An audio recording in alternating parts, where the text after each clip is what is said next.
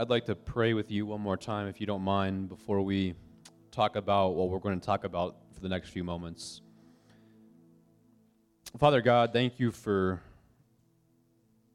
being who you are.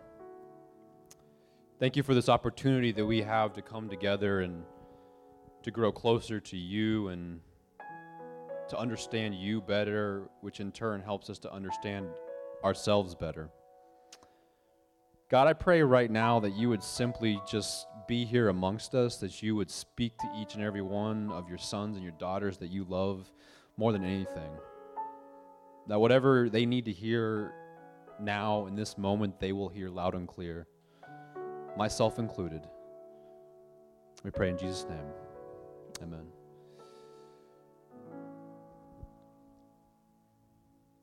Well, we are going to be talking about something today that is something that I'm passionate about and something that I think we can best understand by examining the life of someone in a period of Israel's history.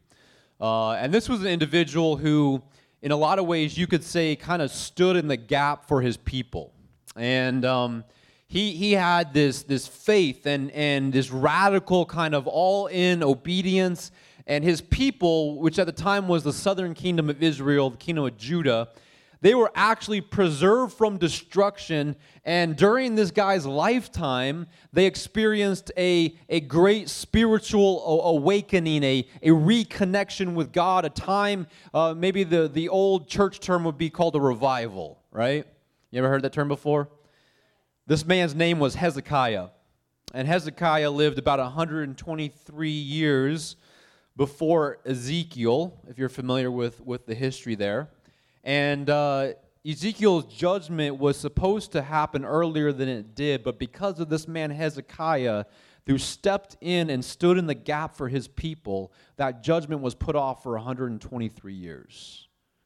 And the story is found in the book of 2 Chronicles, chapter 28. And that's where we're going to be spending most of our time in today. Historian Thomas Carlyle famously said that the destinies of societies are shaped by great men and women who act boldly at key times. Now, there's a lot of historians who actually criticize his theory because they say that multiple factors usually contribute to societal movements, but I agree that there's something to what Carlyle is saying here, and you can't overlook that there are ways that the courage and the boldness of one person can change the course of an entire society. And so I want you today, I want you as we're talking and we're thinking here, I want you to see yourself as that one man or that one woman, like Hezekiah, who's going to stand in the gap for your family, for your group of friends, maybe for your college if you're in college, for us as a church to stand in the gap for our city. Being the faith instrument, you being the faith instrument that connects his healing with their need. It's kind of like that scene. Anybody see the old classic movie Back to the Future? You guys know what I'm talking about? A few of you? All right, come on. Everybody's seen that movie, right? So in Back to the Future, there's this old mad scientist doctor, and he goes and he joins up this dangling piece of wire so that when lightning strikes exactly at 10:04 p.m., it'll give Michael J. Fox's character, his DeLorean, the flux capacitor is going to need exactly 88 miles an hour so it can have the energy it needs to get him back to the future. All right, I caught you up in about 5 seconds in the whole movie. Picture this. You are going to be that human bridge that connects the lightning of God's power to somebody's flux capacitor. And that's kind of where the whole analogy starts to break down pretty dramatically, but you get the point.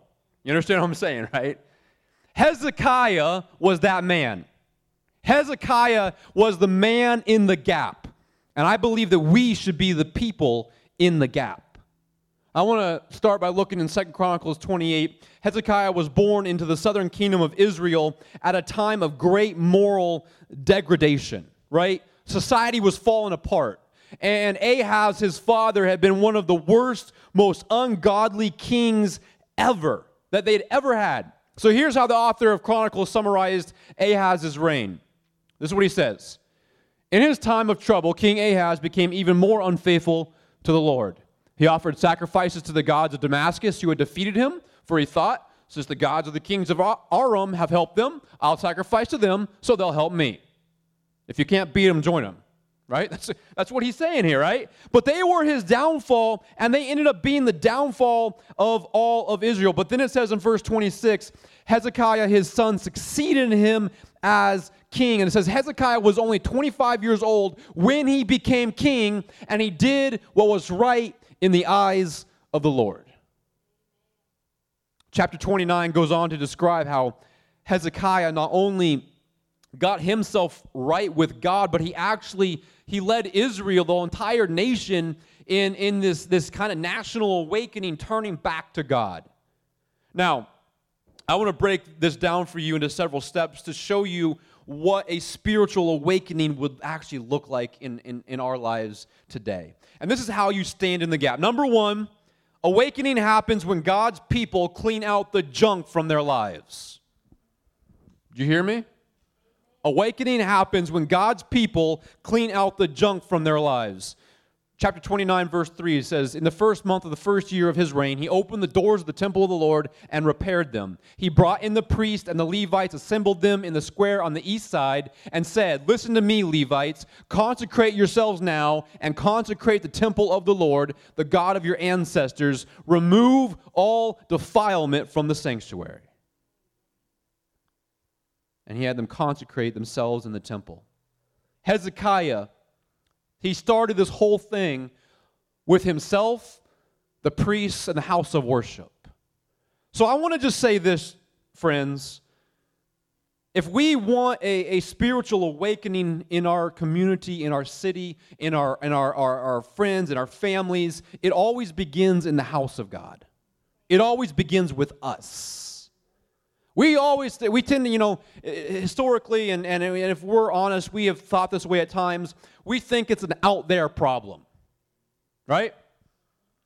They're callous. They're unbelieving. Hollywood is too immoral. The media is too liberal. College professors are too cynical. The Supreme Court's failed us. You could go on and on and on. But I want to say I don't believe that. I believe it's us in here that always keeps a community from spiritual awakening and revival. When we harbor secret sins, things in our heart and our lives that we know aren't right, God's convicted us of those, we keep our community from the presence of God. Nothing grieves and drives out the presence of the Holy Spirit like harbored, unconfessed sin in the church. Sin, it destroys our sense and hunger for God's presence. Timothy Keller says that when he reconnects with a college student who grew up in a Christian home but lost faith in college, he usually asks, who are you sleeping with? And he says 9 times out of 10, he says they'll see a flush of embarrassment and they'll say, what does that have to do with anything? And he says, well, it has to do with everything because, if you... It makes the presence of God imperceivable to you. Hidden sin, willful sin, it's not going to connect you with God. Sin extinguishes the presence of the Holy Spirit like water to a flame. So God's awakening in a community always begins with us. It always begins in the church. One of the greatest revivals in church history, if you study church history, it happened in Korea in the early 20th century, the early 1900s. And its beginning, it always gets traced back to one event. When the Korean church was small, just a few hundred believers in the entire country. I want you to understand this, not denominations. There were a few hundred Christians in the entire country of Korea.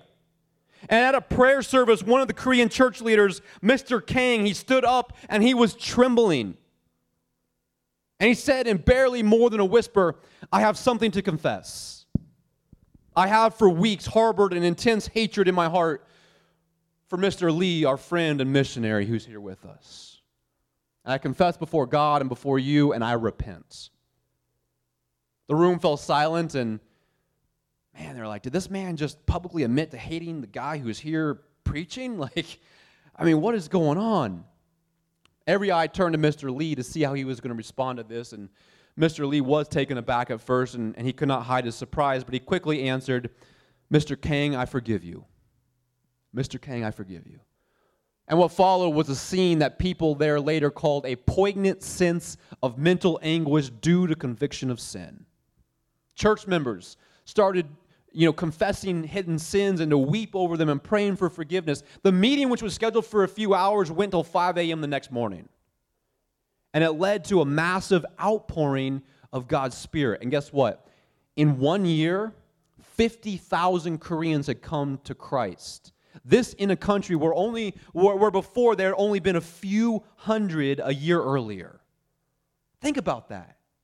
The local college campus in Pyongyang, where this started, saw 90% of its students come to faith in Christ. 90%. And today, South Korea is one of the most thriving missionary sending hubs in the world. Out of the entire world, they send more missionaries almost than any other country. I read a book recently that said that spiritual awakening, that revivals always begin when God's people get serious about their sins. True spiritual connection, true revival, it said, is not noisy, at least not at first. It usually begins in hushed awe. People weep over sin before they shout with joy. So can I ask you a question? Maybe, might it be you? Might it be me? I don't know what it is. Alcohol, pornography, gossip, hate, adultery. I could keep going. I've got other things to say, but I want to ask you this before we move on. What is your junk? What junk do you need to clean out of your life? Here's what happened next. Chapter 29, verse 25, it says this. Hezekiah stationed the Levites in the temple of the Lord with cymbals, harps, and lyres in the way prescribed by David and Gad, the king's seer, and Nathan the prophet. This was commanded by the Lord through his prophets. King Hezekiah and his officials ordered the Levites to praise the Lord with the words of David and of Asaph the seer. Do you see what he did there? Hezekiah reestablished the scriptures as the center of their lives and worship. Awakening, the second point I want to make today is this. Awakening happens when churches recenter themselves on the Bible. They recenter their lives on the Bible. Are you with me? The Bible is the life of the church. Without it, we die. I hope you notice how seriously here at Elevate we take the Bible. I hope you've noticed that. In my sermons, by the way, it's the largest time slot we give to anything in the service is the person who stands up here and opens the Bible. And our custom is to preach from the Bible. You don't want to know why? Why do we do that? Because God decides what you should know, and He's put it in the Bible, so I better serve you by walking you through it. You need to hear from God, not from me. And that's just facts. And by the way, when you've seen God in the Bible, if you actually see God in the Bible and you understand who He is, you will respond with exuberance and joy. These people, when they saw this, they worshiped with joy and gladness. And this is what I want to say to you. I want to challenge you today. If joy and gladness does not characterize your worship of God, you definitely have never glimpsed a vision of God or understood His promises. Did you hear me? Does joy and gladness characterize your worship of God? No angel in heaven around the throne seeing God has their hands in their pockets wondering what time we're going to get out of here. Think about it. I hope you see that we even try to base our prayers on Scripture because Scripture teaches us how to pray. In 2 Samuel 7, David offers to build God a house, and God tells him He'll build him a house. 2 Samuel 7:27, David says this, "By this promise your servant has found courage to pray." Literally in the Hebrew there, it says he has found the heart to pray. God's word gave him the desire and the drive and the strength to pray. I want you to think about this. Prayers that start in heaven are heard by heaven. Scripture is the life of the church. We put it everywhere.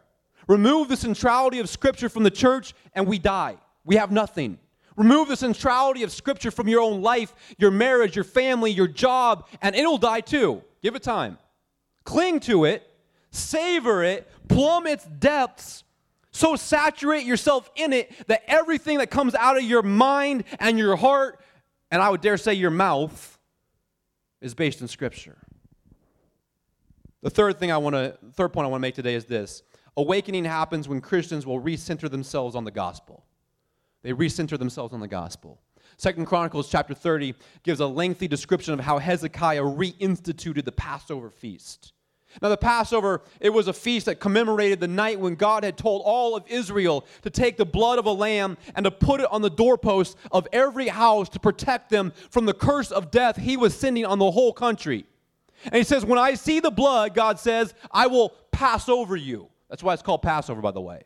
In the New Testament, this actually becomes the symbol for what Christ did for us on the cross. You see, all of us as human beings, we are under the curse of death, but Jesus' blood on the doorpost of our heart is what keeps us from it. Wow, not even one amen or anything. Mercy. When Hezekiah came into power, the people had neglected that ceremony. So he came in and he put it square back in the middle. And if you go back and you study Israel's times of spiritual decline, they are always characterized by a spiritual forgetting. They forgot what God had done. They forgot his mighty works in the past, the Bible says. How God brings them back is by reminding them of his great salvation. This is true with us too. 2 Peter 1 verse 9 says that when we grow cold spiritually, it is because we have forgotten that we were cleansed from our first sins. Forgotten. That doesn't mean we don't know that it happened. It just means that it's not real and it's not fresh to us any longer. Listen, for you to experience personal awakening, you usually don't need to learn some new precept. You need to become more intimate with how great a salvation God has given you in Jesus. Are you spiritually cold? Ask God to open your eyes to the enormity of what you have in Christ Jesus. The Bible says, what manner of love the Father has bestowed on us. You see, the gospel, it's like a well. You don't find better water by widening the well, but you find better water by going deeper into it. If I have one goal in my preaching, it's to help you to behold each week the wonder of the gospel. That you were so bad that Jesus had to die to save you, and his love for you was so intense that he was glad to do it in order to save you. One other dimension of this before I go on to number 4. Verse 17 says, since many in the crowd had not consecrated themselves, the Levites had to kill the Passover lambs for all those who were not ceremonially clean and could not consecrate their lambs to the Lord. What is this saying? What this shows you is that the sacrifice has to be individually applied to everyone. Now, in this setting, the priest could do it for the people, right? Because it was more of a ceremonial thing. It was symbolic. But I cannot apply the sacrifice of Jesus to you. You have to choose it for yourself. But the point being made is the same. Listen, the gospel has to be individually applied to every single person. There is no salvation by association with the right group of people. You have to choose it to receive it personally. So very simply, have you done that? Have you done that? Have you personally trusted in Jesus? My fear is that many of us get caught up in the movement without ever making the decision. Anybody ever hear of the old book, Pilgrim's Progress? You guys know that book? I've kind of been rereading it recently a little bit, and there's a guy who travels with Christian, the main character, and he travels with him to the celestial city. He's with Christian the whole way. And this guy, he has no parchment, which in the story, it represents the salvation experience. And Christian asks him several times about it, and he just blows them off. But when they get to the gate of the celestial city, the angel asks him where his parchment is, and since he does not have it, they bar his entrance to heaven, and they cast him, as the author says, out into outer darkness. And I was thinking about that. I was like, man, I pray that none of us are going to be in that group. Traveling with us, but never having made a decision personally. Traveling with the group. You're with the right people, but you yourself don't have it. As we say, God has no grandchildren. You have to choose to receive Christ personally. Have you done that? Have you done that? The fourth thing I want to point out is this. Awakening happens when God's people devote themselves to intercessory prayer. Throughout these chapters, we find Hezekiah praying for his people. Verse 18 says, "But Hezekiah prayed for them, saying, May the Lord who is good pardon everyone. And the Lord heard Hezekiah and healed the people. The priests and the Levites stood to bless the people, and God heard them, for their prayer reached heaven, his holy dwelling place." Awakening happens when God's people devote themselves to prayer. Period. That's when awakening really is going to happen. If you want to transform the city, your community, your family, your school, you better be spending time in prayer. Jonathan Edwards, who led in the first great awakening in our country, the largest revival or awakening our country has ever seen, he said that extraordinary prayer characterized the Great Awakening. There is no awakening, he says, apart from prayer. So prayer doesn't bring the awakening. Prayer is the awakening. Another missionary who worked in China during the great awakenings there and great revivals there said, "I used to think that prayer should have the first place and teaching the seconds.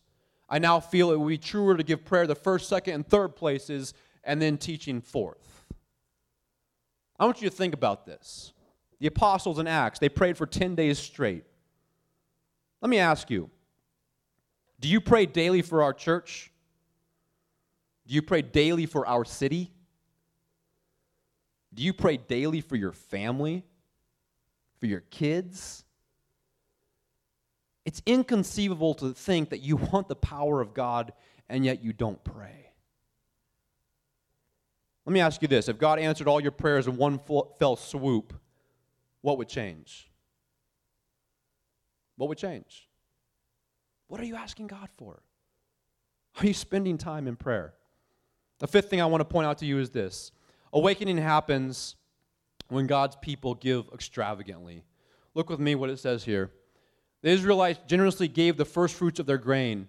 They brought a great amount, a tithe of everything, and they piled it in heaps. When Hezekiah and his officials came and saw the heaps, they praised the Lord and blessed his people Israel. Hezekiah asked the priests and Levites about the heaps, and Azariah, the chief priest, answered, "Since the people begin to bring their contributions to the temple of the Lord, we have had enough to eat and plenty to spare, because the Lord has blessed his people, and this great amount is left over." Friends, you cannot outgive God.